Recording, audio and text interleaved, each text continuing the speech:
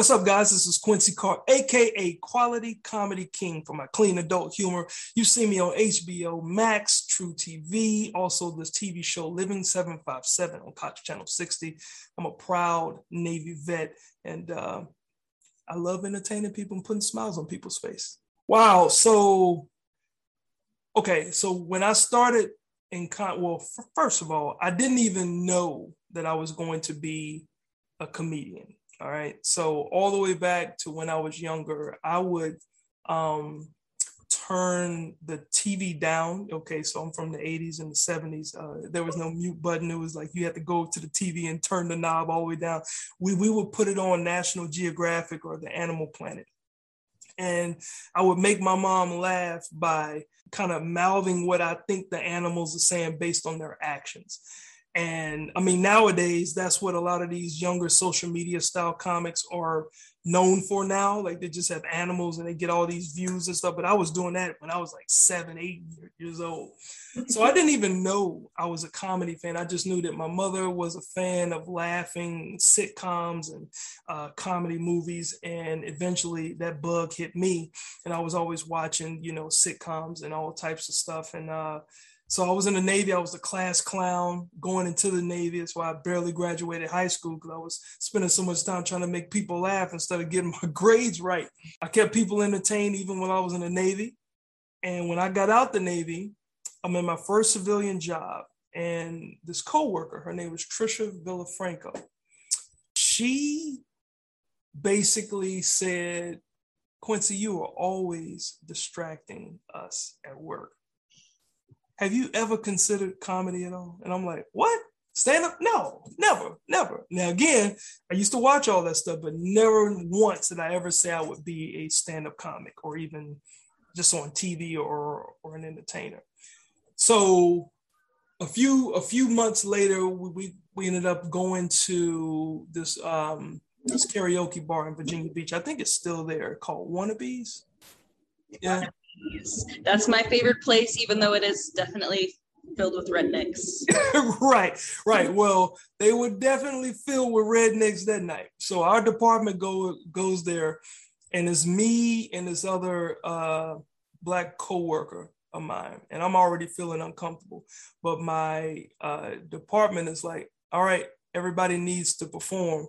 Like, if we're all using time at work to come here because we made all these sales." I used to work in a telemarketing center, and said, because we got all these sales and all these bonuses, our boss is allowing us to enjoy this night. So everybody has to perform. And I'm like, "I don't want to perform. I don't want to do all that." And it's like, "Quincy, you make us laugh anyway. Just, it's no different." And I'm looking, nobody in this bar is paying attention. Nobody in this venue is paying attention to anyone going up there singing their songs. Like they're still eating their food. They're barely paying attention. And it's my turn. And I decided to go with who was my idol since I was younger, Michael Jackson, right? And, and for anybody out there, I always say this on stage, stop judging that man. Just know that he didn't touch all of them, okay? I mean, it's the truth. It's the truth. Because after he died, a kid said, "You know what? My parents made me lie about him." So he didn't touch all of them. Okay, let it go. All right. Anyway, so I said, I'm going to perform. I'm going to perform to Michael Jackson and his song "Beat It." Not only did I perform to that song, I reenacted the entire Beat It video. I'm talking about the knife scene. I'm talking about him on the pool table and kicking his leg up and just beat it. Like, I did all that. And when I tell you, all those rednecks in that bar, I had the attention of the entire place. And when I was done, they're clapping, they're whistling, they're standing up. And I go back to where my group, where my department was sitting. And this other coworker, he looks at me and says, "If you don't take the blessing that God has put on you to be a comedian, or at least give it a shot, you are missing your calling." And it was at that moment when I was like, "All right, well, I guess I can try it." So a couple of weeks later, I went to the Thorogood Inn Comedy Club, And I had to wait 3 more weeks after I went there to tell them that I want to try comedy. And after 3 weeks, they wanted to see if I was dedicated or if I was just a person that was like, yeah, I want to try comedy. Well, you can't get on. Well, I don't want to try comedy no more, you know? So I had to come for 3 straight weeks, and then they gave me 3 minutes. And I did my 3 minutes, and that feeling I had in my fingertips was crazy. I've never experienced that feeling, except for that night. It was just like some burning sensations in my fingers. So yeah, it's pretty cool to reminisce at how I actually got started. Time plus consistency plus hard work will equal results, but results may vary. So, but it will equal results at all times. Just got to keep at it. I do a show every other Monday night. It's my new comedy show project, because currently my quality comedy series is in hiatus. I've been doing the quality comedy series since 2010. Started at the Funny Bone and it ended up at Dave and Buster's back in 2017. But because of COVID, I haven't been back into Dave and Buster's in Virginia Beach. But I didn't know when I signed up for college at TCC, that's Tidewater Community College for anybody not from the area. But I did not know that the very first course I took was going to change my life. I took public speaking. I didn't know why I took public speaking. I had all these other choices, and I took public speaking. And I took it because I wanted to overcome the nervousness of talking in front of people if I had to, because I knew I was going to be a businessman. And I took that, and fast forward now, I'm getting ready to perform on stage. So I revert back to some of those things that I learned, because I think I was still in college when I started comedy. And I was in the mirror and I was practicing. And I think I can't remember what the third thing was, but I had 3 bits that I wanted to talk about. One was people in the workplace putting up pictures of their ugly kids on their cubicle. The other one was my very first job at Wendy's. And I can't remember what the third one was, but I gave myself about a minute or so to talk about 3 things. And I can tell you, when my name was called, I still remember the feeling I had in my fingertips. Like they had this burning sensation. I've never felt it since, but it was a burning sensation at my fingertips. And I did that 3 minutes. I got some laughs. And afterwards, the club manager and other comics, hey man, you look like you got, you know, what it would take to be up here on stage. Look forward to seeing you again next week. And then from that point, I would just come out every week to get on stage. So you had a mentor, essentially, for the Thurgood House for that a little bit. Yeah. It was like kind of indirectly, like we worked together at the same job. He at the time was about 12 years in the comedy game. I think he had already been on HBO or some other TV show. And still to this day, I said, man, you are my mentor, man. Like I modeled my set after how you carried yourself and everything. He said, oh man, stop, man. You so much further past me. And I'm like, no, man, you don't understand. I will always throw your name in that box. So B.D. Barnes is the guy that I got my professionalism, just how I carry myself on and off the stage, and a lot of my physical comedy got it from him. So are you taking on any mentees? Well, it's not that I'm taking them on like, hey, I'm going to mentor you. But I got a lot of comics, including this one comic. He started, I think, around 2004. And I met him around 2005 or 2006. And at the time, I was starting to grow a little bit of a respectful name in the area. Hey, y'all need to get with Quincy Carr. Like, Quincy is the guy, da-da-da-da. So when he ran into me at the Funny Bone, he said, yeah, you're Quincy Carr? And I'm like, yeah. He said, man, I've been told I need to come talk to you. So fast forward, like he's done, Comedy Central. He and I both, travel on cruise ships around the globe. He's done a bunch of things. He pretty much runs the entire Baltimore comedy scene. There in Baltimore, Maryland. Like he does the Baltimore Comedy Festival, the DC Comedy Festival. Like he is that guy, but he's still the same way I do BD Barnes. Every time he introduces me to somebody, hey guys, this right here, this is my mentor. And he's got guys looking up to him, and then he's introducing me as his mentor. And then it's like, dang. And now I'm even looking at it like, wow, like I'm humbled by it. So I don't go out and say I'm going to mentor somebody. I just always leave myself available to the comics if they have questions, and that's been the reputation, I guess, that precedes my name. It's like, Q is a good guy. If you have any questions, he's never going to be like, nah, I don't have time for you. You go figure it out. Like he's always going to help you out. So that's the person that I feel like that I am without trying to be. Well, I appreciate that, because it can be hard to find a supportive community when you are first starting with this, and that's just comforting to know that you are like that. So no problem. And you're a comic too, or? I like to write comedy. I have done some open mic nights, but it's been a while. I've been a little bit apprehensive since COVID. Yeah, I understand. Would you have any advice for people that are just starting? The advice so I got two sets of advice. One is for females. And I tell females this all the time. Number one, it's a male-dominated industry, which everyone pretty much knows what entertainment is. It's just over-sexualized so much already that when a female gets on stage, and especially if she's attractive, and she goes up there and she wants to start talking about sex and her body parts and things of that nature, I say, I'm being completely honest. No one is booking you after that because you're funny. They're booking you because they want an opportunity to get with you. That's just the name of the game. And so I have to let females know, you need to know and trust who you are. You can still be gorgeous. You can still be beautiful. You can still be pretty. You can still be attractive. But if you over-sexualize yourself because that's the quick and easy laugh, then just understand how the game works. And it's a male-dominated industry. Chances are the person that can get you to another level is going to be a guy.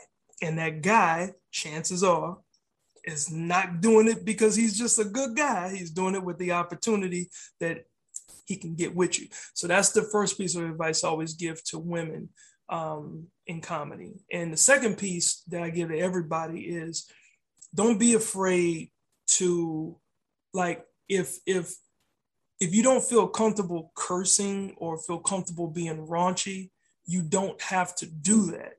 So my brand of comedy is quality comedy, and it just stands for, clean adult humor that can go anywhere, right? So I can play at a church and I don't have to switch the church material. I just do my same material, and I may, omit certain things that shouldn't be talked about in a church setting, but overall, I can still have my same jokes work without feeling like, oh, I need to talk about something from the Bible. Because there's a lot of comics that will do that. Like, they try to morph into every situation. And personally, I think people can sniff that out.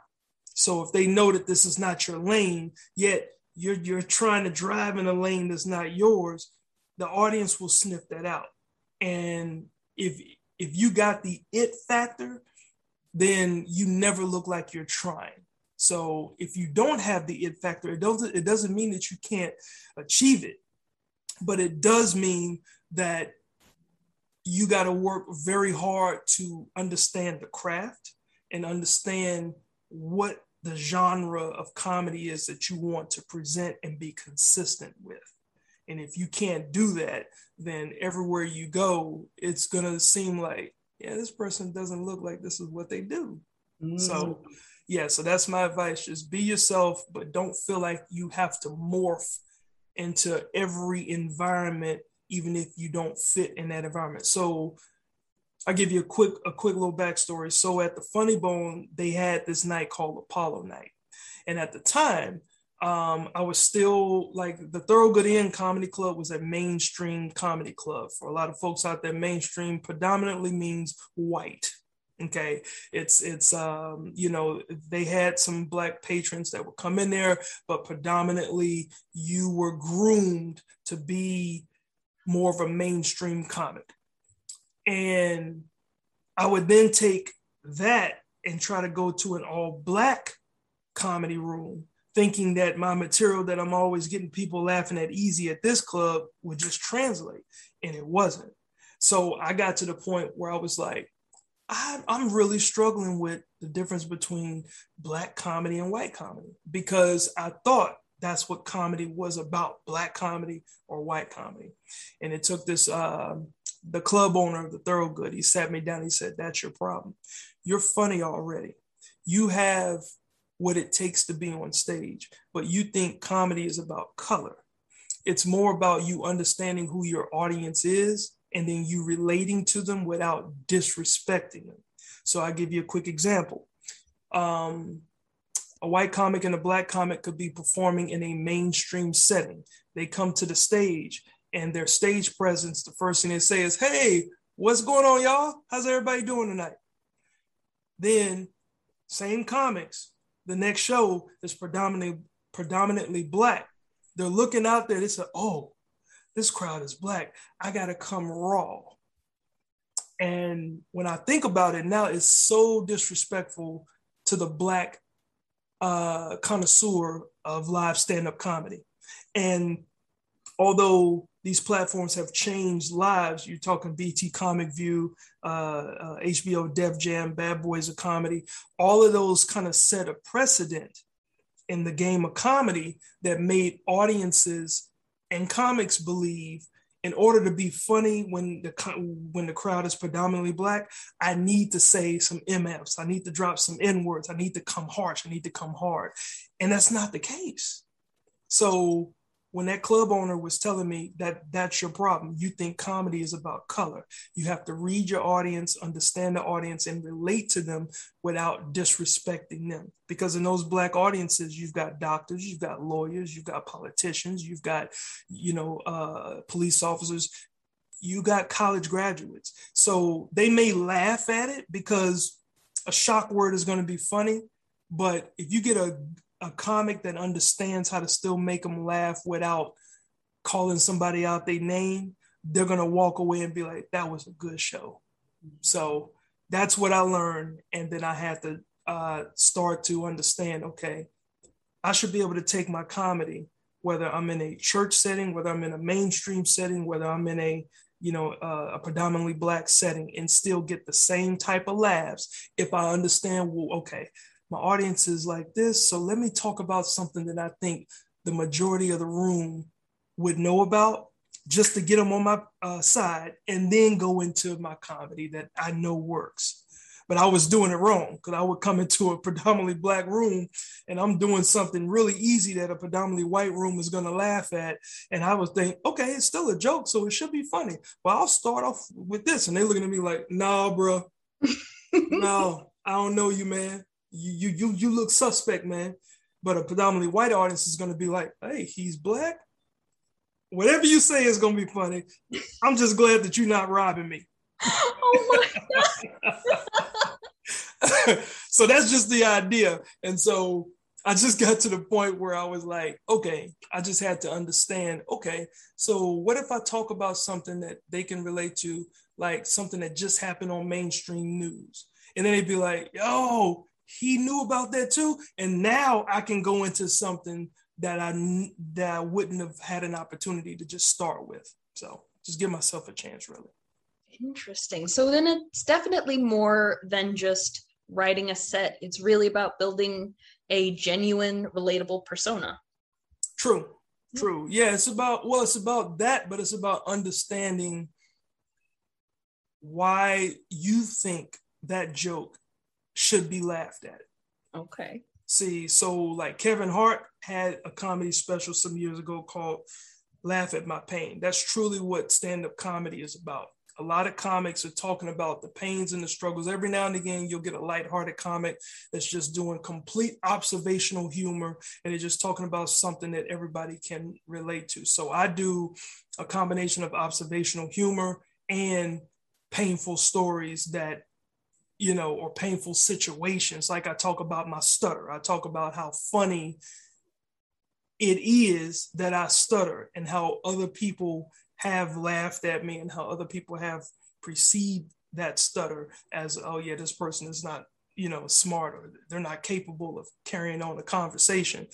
And so I turn all that into jokes. And so I always say this on stage too, comedy is about 95% real, 5% fabricated. And that's acceptable, because sometimes you've got to add a little more. Like I had this joke about these two girls I saw on the Virginia Beach oceanfront that had horrible feet. And I said, one girl had her middle toe hung off the front of her flip-flop. And it looked like an antenna, like it was that long. And I said, and her friend, she had a pinky toe that hung off the side of the flip-flop like it was the arm out of a car window. So technically it wasn't that bad, but I added a little extra oomph to make it funny. But I did experience two women with bad toes. so I just kind of beefed it up just to give it that comedy oomph. So I always think comedy is 95% real, 5% fabricated. So if it's coming from your heart, you can make it as authentic as you want to make it, but you still have to have laughs per minute, laughs per second. So it can't all be dark and, gloomy and, so it's got to have something if you're going to be telling stories. And Cosby, probably not the best example, but just based on what he is known for now, but Cosby was so good at jokes, at laughs per second, because he could sit down and just tell you a story. And along that 5-7 minute story, you are laughing at all of the things that he's saying as he's telling his story. So that's the difference versus just writing something. I bumped my head today. Okay, well, what makes you bumping your head that dynamic? What were you doing before? What were you doing during? What were you doing after? How did it make you feel? What led up to that? So it's a bunch of things when it comes to writing jokes. Okay. Do you feel like the best way to try to learn your audiences is to just get out there, or are there other things that you can do to try to help harness that natural ability to connect? Well, now, because you're talking to an old school guy, like I'm considered old school because I came up during the age of like when cell phones were just starting to be popular. Nowadays, because of the popularity of the smartphone and the access to social media, you can build your audience in a totally different way than comics like me were used to. Like we've had to adjust and start putting videos out and start doing things because realistically, comedy clubs aren't booking you anymore like they said they would back in the day. Back in the day, if you were trying to be an MC, you needed to show them that you can have a solid 5 to 10 minutes, which means you got to keep performing that same set night after open mic night, night after workshop night, and then you'll get an opportunity to host a show. Then to move up to being a middle act, AKA a feature act, you got to expand on that 5 or 10 minutes to build it to 15 to possibly 25 or 30 minutes, which means when you're hosting shows, you can keep doing the same set, or you can give them 10 minutes on one show and on another show, give them a new 10 minutes. That's going to let the club know, you know what? I think audiences want to see more of this guy or more of this girl. So let's bump them to feature. And then to be a headliner, you had to have the ability to hold an audience's attention beyond 30 minutes, all the way up to 45 minutes minimum, okay? And that determined whether you got moved up in the ranks as a headliner. And then obviously once you get TV credits and all that stuff, then it happens. Now it's all about The whole business model has changed. The same comedy club that would not book a person because they didn't have enough experience is the same comedy club that's booking all of the comics with internet social media followers, 100,000+ to a couple of million followers. Why? Because now that cuts down marketing that they got to spend to promote and to advertise, because this person is going to get on their platform and say, hey guys, I'm going to be at this club on this date. I need y'all to come holler at me. And then he's going to have people from all over that would see it and be like, hey, I'm going to be in that city. So that's less media money that's got to go out to promote, to get people in a club so the people can buy food and drinks, because that's really all these clubs are about. They sell food and drinks with a platform for entertainment, but they don't really care if they charge you money at the door. They care to get you in the door so they can sell you the food and drinks. And so comics like me, we've had to rethink how we're going to adjust to this new age, because these newer comics, they already got the game down. All they got to do, they know how to put the videos out. They know how to work the videos. They know how to gain their followers. And then they just send like agencies and comedy clubs. All they ask you now, if you hit them up and say, yeah, I would love to perform in your club. Well, how does your social media account look? Oh, well, I got about about 3,000 followers. Okay, yeah, you still need to work some. But I got about 300,000. Oh, really? They don't care how long you've been doing the comedy? No. Oh, they say, oh, really? Great. Well, what day are you available? Mm-hmm. So the whole game has shifted completely. So, you just got to be able to adjust to the times. I hope I answered your question, because I know I go off on a tangent. No, you did. Thank you. So you said before that coming to Virginia as a transplant, you didn't really necessarily love it. What was it that really helped to make it grow on you? Because I met who's now my wife. I had never, up until her, I never had a steady girlfriend, a steady anybody. Look, life was hard for me, okay? I wasn't as and mind you, I'm not saying this because I'm conceited or anything, but I wasn't as attractive to women as I am now, or in my last, 15 or so years. So I didn't have women that just threw themselves at me. Like, I got friends, like, they've been dealing with women all their lives. And I was like, I wish I could turn down some women, but, like, women didn't really throw themselves at me. And I always had the comedic personality. So I would always end up in the friend zone. Really, oh, you're so funny. You're so Quincy. You're just so funny. You can hang with us because you're so funny. But it wasn't like, oh my God, you are like hot. I want you. So I never had that. So when I finally met my now wife, like, we met on something that's now it's the regular thing to do, but it was called the Norfolk Singles Line. So it was a phone line, and women I think they had the option to sign up for 30 days and pay $15. Men, we could sign up for 30 days, but we had to pay $30. And I was like, all right, I'm tired of going to the clubs and seeing the same women. I'm gonna try this thing one time. I'm trying to rack up as many women as I can. Because that was my goal. I want to get as many for $30. I better get 30 women out of this thing, right? And then I can just scale it down there. But I started telling myself, I said, I want to find a main woman, a main girl. I've never had that. And so that's what I got out of that. And 25, 24, 26, how long? 23 years later? I mean, we've been married for 18 years, just celebrated 18 years a few weeks ago. So yeah. So that was one of the main reasons why. And the other reason, as I mentioned at the top of the show, was I'm a middle child. So I always do things going against the grain because nothing was ever given to me. So I felt like it would be too easy if I just went back home, because then it would be easy to fail or to just not try hard.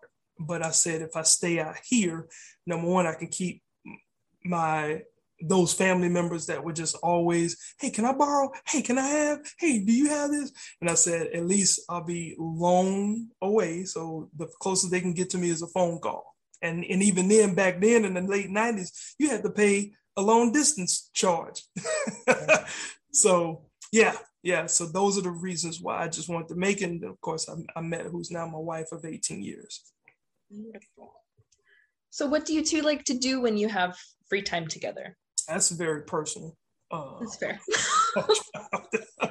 No, she actually laughs more. Like it's interesting because she was with me from the very beginning, from the time, I think about a year and a half after I met her. I told her, yeah, I'm going to try this stand-up comedy thing. I'm not going to make a career of it, but, and folks asked to try it, so I'm going to try it. So she's been with me from the very beginning to where I am now. And she's what she calls herself a comedy snob. So she can watch comedy and break it down and not laugh at it and know why it's not funny, or do just the opposite. And then of course people say it, I think just to hurt my feelings. They'd be like, yeah, the real comedian in the relationship is her. Be like, would you stop, mama? Stop. Okay. I'm your son.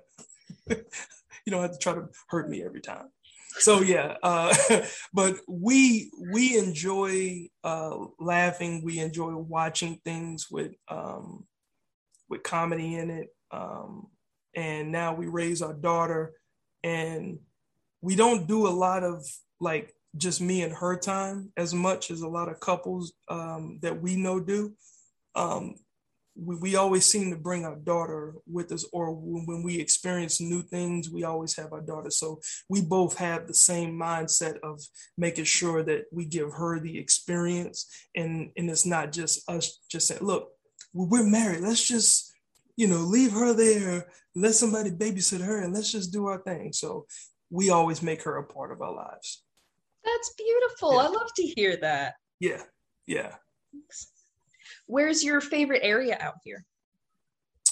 I really don't have one, I'll be honest. I mean, it's, because it's the 7 cities, all the cities are connected to each other. My favorite area, I'll be honest, Vanessa, my favorite area is probably anywhere where I can go and put on a show, and I can build something out of that area where folks say, okay, yeah, that's what Quincy does his shows. It's weird. Like, I don't go out much. Like, I don't even have the guys. Like, my wife jokes me all the time. She say, you ain't got no friends, man. Like, you don't have, like most guys is like, hey, I'm gonna hang with Craig, or me and him is gonna go up to the bar. And like, I don't do any of that. Like, if I'm not at home, I'm not at home because I'm out, especially now as an entrepreneur, a full-time entrepreneur. I'm out working, or I'm out building or growing an opportunity that does something in the future. But I don't do a bunch of I'm just gonna go chill and just take a couple of beers to the head. I've never done that, and so I don't really have any favorite places to go. I just go places, and if it's fun, it's fun.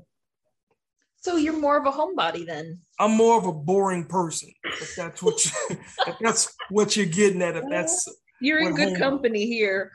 I'm not a I'm not a drinker, but for years I was always saying, I don't drink. Well, 22 years in the comedy game, and of course being on cruise ships and those comics out there, and they'd be like, man, you're going to take a shot. So then I just got to the point where I said, okay, I don't go anywhere with the idea that I'm going to order a drink. If I go somewhere by myself and somebody asks me, what do I want to drink? I'll order a ginger ale and cranberry. But if I'm with somebody and they want to buy me a drink, then I'll at least not be disrespectful, and I'll take the shot, or I'll take the drink. And yeah, and sometimes, alcohol does taste good, but then there's a lot of times where it just tastes bad. And I'm like, why do people love this stuff? This is disgusting. So yeah, so I'm just a boring, I'm a workaholic that doesn't think about taking vacations. I'll put it to you that way. Like, that's the best way to describe me. Some people are quick to want to plan vacations because they work and they're just looking for an escape to just take a breath. And that's my problem. I never look for an escape to take a breath because I love doing what I do so much that I just want to keep doing it. And I don't think, but when I do take a vacation, credit to my wife, when I do take a vacation, I at least will commit to not picking my phone up or, trying to do something work related, and I'll just chill. So I can go dormant without posting and doing stuff on my phone. But unless I'm forced, yeah, I will head down and I'm working. You know how crazy it was? So on my first cruise ship, I started doing cruise ships in 2018. And I would piss my wife off because on one hand, okay, my husband is gone.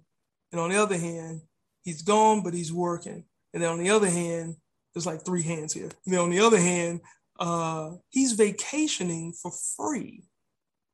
And then there's another hand. And then on the other hand, she's pissed because when she talks to me, said, "So what did you do today?" "I just chilled in my cabin. I didn't." "So are y'all at sea?" No, I just didn't want to get off the ship and go look. "So you're over in Alaska, you're over in the Bahamas, and you're over in other, and you're not getting off the ship? Are you kidding?" Like, it would piss her off. Oh and God. So in 2019, when I went to Spain, that was the first time that I really enjoyed getting off the ship and just exploring.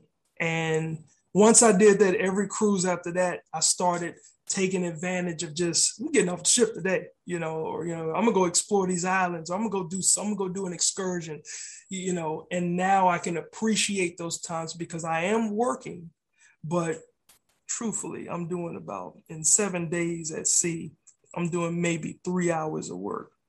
What? Yeah, and that includes all my performances. So I'm like, what are you doing, man? Like, are you really going to ruin your experience of traveling to places you never would have gone before had it not been for the cruise ship?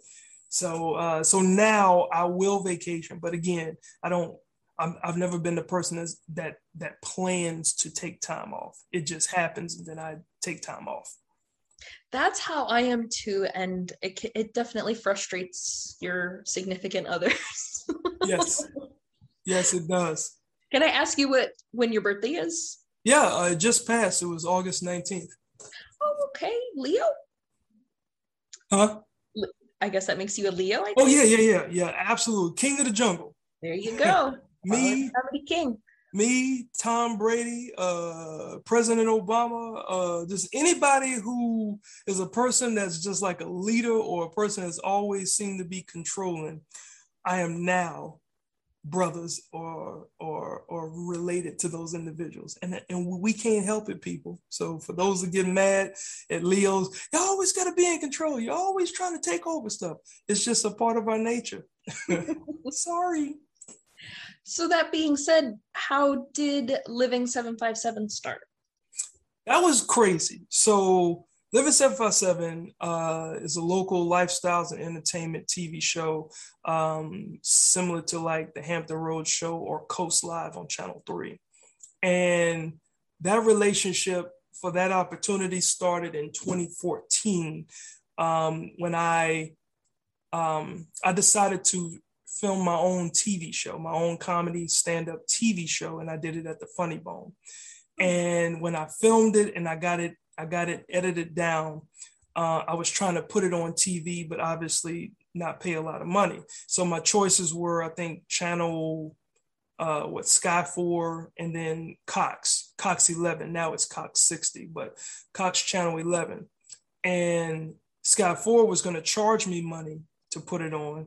And Cox 11 said, we'll put it up if it's nicely done and nicely edited, if it looks professional. And I was like, cool, I'm gonna go that route right there. So, because back then I think they were still trying to transition over, but they were still kind of looked at as a local access TV channel. Mm-hmm. Now they're under a network called YourView. And so they house multiple shows. So they don't accept projects like mine. And looking back at it, I mean, at the time, because I released it in 2015, and uh, it ran, and the producer who approved it, his name is Will Rodriguez. And then I had also got asked to try to audition for a TV personality in sports or something, maybe a year or so after that. And we joke about it now, be like, you didn't pick me, man. You know, I went in there, you told me, where all producers always say, oh, it was great. We'll be in touch. Right. And I didn't hear anything. So this was 2019, right?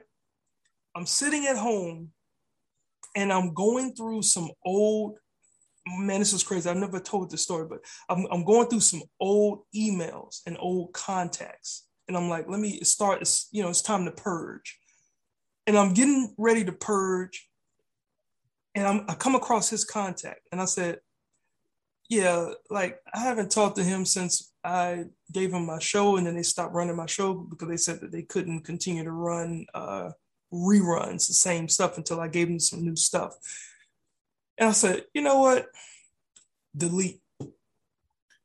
When I tell you 5 minutes later, I get boom on Facebook Messenger. It's him. And he goes, hey, Quincy, I have an opportunity for you that I would love to discuss. And I think that you would be interested if you can give me a call back at this number. And I'm telling you, Vanessa, I looked at my computer and I looked at my phone and I saw the message, and I'm like, something is going on here. Because I hadn't thought about him. I hadn't talked about him. I hadn't done anything ever since that audition. And I just happened to come across his contact. And I'm like, yeah, the last time I sent something to him was back in 2016 about my show. Here was 2019.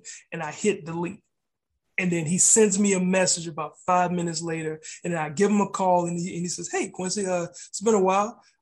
We've got a show, a new show. We're getting ready to put it on. And this is going to be, Cox is getting behind this show 110% to compete with the other lifestyles and entertainment shows here in the area. It's called, well, they didn't have a name yet. So, and they said that we're looking at you at being one of the 3 personalities. And I'm like, get the hell out of here. I literally just deleted you from my contacts and you're calling me. So I said, did you by chance get a notification? Or something? He said, no, it just, like I was talking to, who's my other co-host, her name is Patricia. And they were talking about a male personality. And they said, but we want a funny personality. And she threw my name out there because me and her had just done a project. And we'll go, oh my gosh, that's right. Like Quincy Carr, yeah. And he said, that's how I called you. And of course, he told me about a year or so later, he said, look, don't think that I forgot about you. I've been wanting to work with you since you sent us that TV show that you created. I thought it was funny. I thought it was well thought out. And I could tell that you're a good comedian. So all of that went back to 2014. And that's how Living 757 came about. So for anybody that's out there, if you think nobody's watching, take your opportunities and try to do the best that you can. Never give somebody half-tail work. Like, do it the best of your ability, and you never know. People are watching you. They may not say something. They may not, be hitting you up or following you and commenting on every single thing, but people are watching you. And that was literally 5 years in the making. So that's amazing. Thank you for sharing that. Yeah. I never told that story either. That's crazy. My favorite question I ask everybody is, how do you recognize someone from this area? The word won't. That's a word that's used a lot. Won't, like instead of saying that wasn't right, they say that won't right. So, that won't right. You're like, won't is not, like, that's not correct English. That wasn't right. And even won't is not right, but that won't right. So that's one way. That jank, if they say jank, Like, yo, that jank crazy. Be like, hold up, you're Caucasian. What the hell are you doing? Like, hey man, I'm trying to tell you, man, that jank crazy. So jank and won't. I think those are the two of the main ones. Okay. Outside of a few curse words that they always. Yeah. And people have said this multiple times now. If you wear Vans and shorts in the wintertime, you're probably from Virginia Beach. Really? Yeah. Wow, I figured like if you wear shorts during the wintertime, you probably come from a colder climate where Virginia. So me being in boot camp in Chicago and Great Lakes, we're right by Lake Michigan. And when I went to boot camp, it was the week before Christmas. So in the midst of the summer. So when I tell you I was marching and doing everything and in temperatures I had never experienced, I'm talking 10 below, 15 below. Like that was no joke, but they also get full-time summers. So I always said that Chicago gets all four of their seasons are real. But that winter ain't no joke. So when I'm, like when it's 55 degrees here, I can go outside with a t-shirt on and feel cool. And they'd be like, yo, it's cold out here. Be like, to you, this is summertime in Chicago. Like, this is summertime weather in Chicago during the winter time. So yeah, but I've never heard Vans and shorts. That's an interesting one. This is a boardwalk thing, I guess. Yeah. Your show that you did at the Funny Bone, was it like a sitcom show? No, so it was stand-up along the level of a stand-up comedy show for a 30-minute time slot. Okay. So I would come out. So essentially, the idea was late night talk show. No, I'm sorry. Live stand-up comedy meets a late night talk show. So I would come out and do a monologue like a Jimmy Fallon or something. And then I would go to commercial break, come back from commercial break. I would be in the audience. So like, I don't know if you remember Arsenio Hall back in the day. Arsenio would introduce like a music act or somebody that was going to be on the center stage from the audience. And so then I would go to the audience and say, all right, hey, so we're back from commercial break. You having a good time? And somebody be like, yeah. I'd be like, all right, well, we're going to enjoy this next person. Y'all make some noise. This person's coming from all, y'all give it up, boom, boom. And so for the viewers, they saw me in the audience, and then I would introduce the comic, and then the comic would come on the stage instead of it being like, I'm on the stage. Hey, y'all ready for the next comedian? And then I shake the comedian's hand. And so I didn't want it to feel like a stand-up show that I'm trying to put on TV. So I wanted it to feel like it was a late night talk show meets live stand-up comedy. And that was the feel that it had. And then after that comic finished, I would come on the stage and be like, hey, did y'all enjoy him or her? And they're like, yeah. Like, all right, great. So after these messages, we'll come back so we can hear more about this person. And when we come back from commercial break, I had these two directors' chairs, and we would be on the stage, and I would give them an interview. So it would have that real talk show feel with the stand-up spotlight being on them. And then they would get interviewed after that. And I would have, like I would do my research. I would put these questions together, and, I have my little card, and I'd be like, so talk to me about when, in 1998, when you did this, and it would be a story or something that they could really jump on, but I would give them those questions just so they can be prepared. And then it was just some kind of, improvisational moments and stuff that would come out of those. But I mean, like looking back at it, it's a format of a show I think would work with the right money behind it. I just didn't have the resources to do it all again. So I just did 6 episodes of it. So, oh, wow. That's really awesome though. Yeah. I mean, I would love to bring it back if I had the resources to bring it back. I would definitely bring it back. But I think it would be a hit because, I mean, people love the concept. It was just that it had that feel like it was kind of polished, but it just wasn't really, really polished, but it was polished enough that when the producer who eventually hired me for Living 757, when he saw it, he looked at it as, this is not just some little local project. Like this this thing looks like it was really done. Like I had an intro to the show and everything. Like it had a real feel, credit scrolling up at the end. So it did not look corny. It didn't look local. It looked like I had some resources behind me, but all in all, I was doing everything. I was performing, I was writing, I was hosting, I was directing, I was a part of the editing process, sitting with the editors and all. Yeah, so it was a lot of energy that had to be expended. So if I were to bring it back, I would definitely need a team of people to do it. Yeah. Oh man. Well, that would be incredible. Yeah. That sounds like it was a lot of fun. Oh yeah, it definitely was. Like it taught me a lot. It taught me that anything you want, you can do if you are true to it and if you stick to it and if you remain consistent. Because a lot of people have ideas, but they don't follow through those ideas. So those ideas just end up being smoke that just, it was a thought in their head and it just went into the air. And anytime I think something, no matter how crazy it is, as I mentioned, I'm a middle child. So instead of doing things the easy way, I say, look, nothing was given to me. Everything I had was earned. So I'm gonna go a route that other people have seen as a challenge, and I'm gonna overcome that just so they can say, dang, Quincy did it. Mm-hmm. So if that helps with validation, I guess that's my problem. I need validation. Got mental most issues. Of us tend to.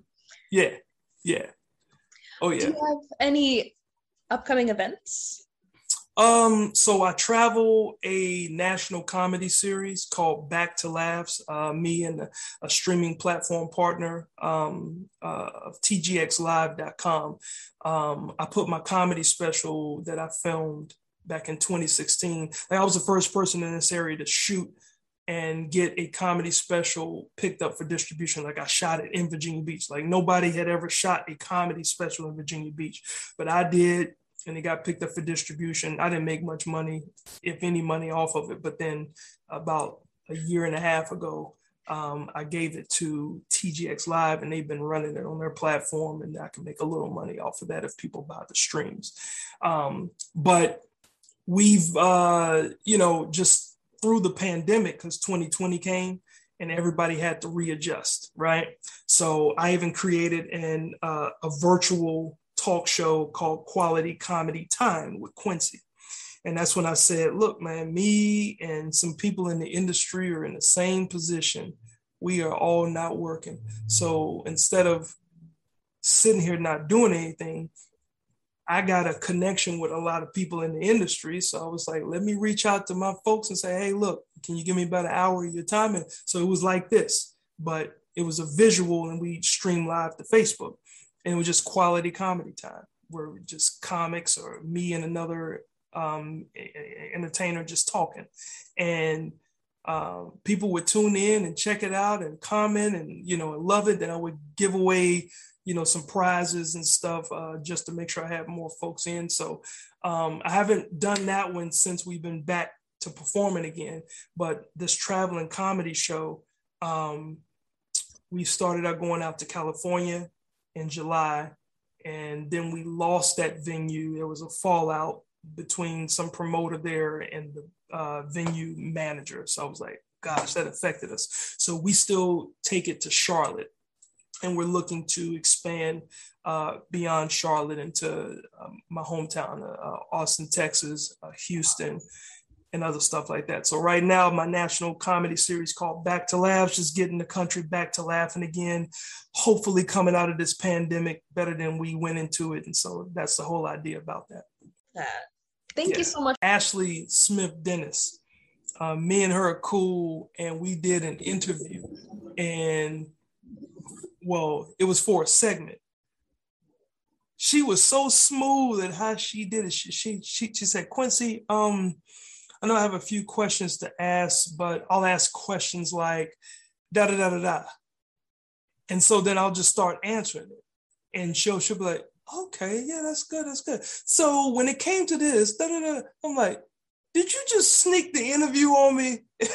So I guess it's a really good help, but that's a really cool technique. I don't know if you did that on purpose or if that just happened, but it's really smooth because it makes people who may not be comfortable, like if they don't think the camera's on, then they're just going to be themselves, right? And as soon as, okay, I'm going to start recording now. Don't get nervous and let's go. And then it'll be, so yeah. Well, Yeah, so that was cool. That was brilliant. Thank you. Brilliant. Started a new comedy night. It's called the Comedy Spotlight. And that's at Bull Bay Seafood City in Norfolk. I think they got multiple locations here in the Hampton Roads area, but this one is the one in Norfolk near Military Circle Mall. And every other Monday, this platform is meant to allow the working/professional comics to have a platform to perform. Because for the comics, the working comics, our work week typically starts anywhere from Thursday to Friday, and it always ends on Sunday, right?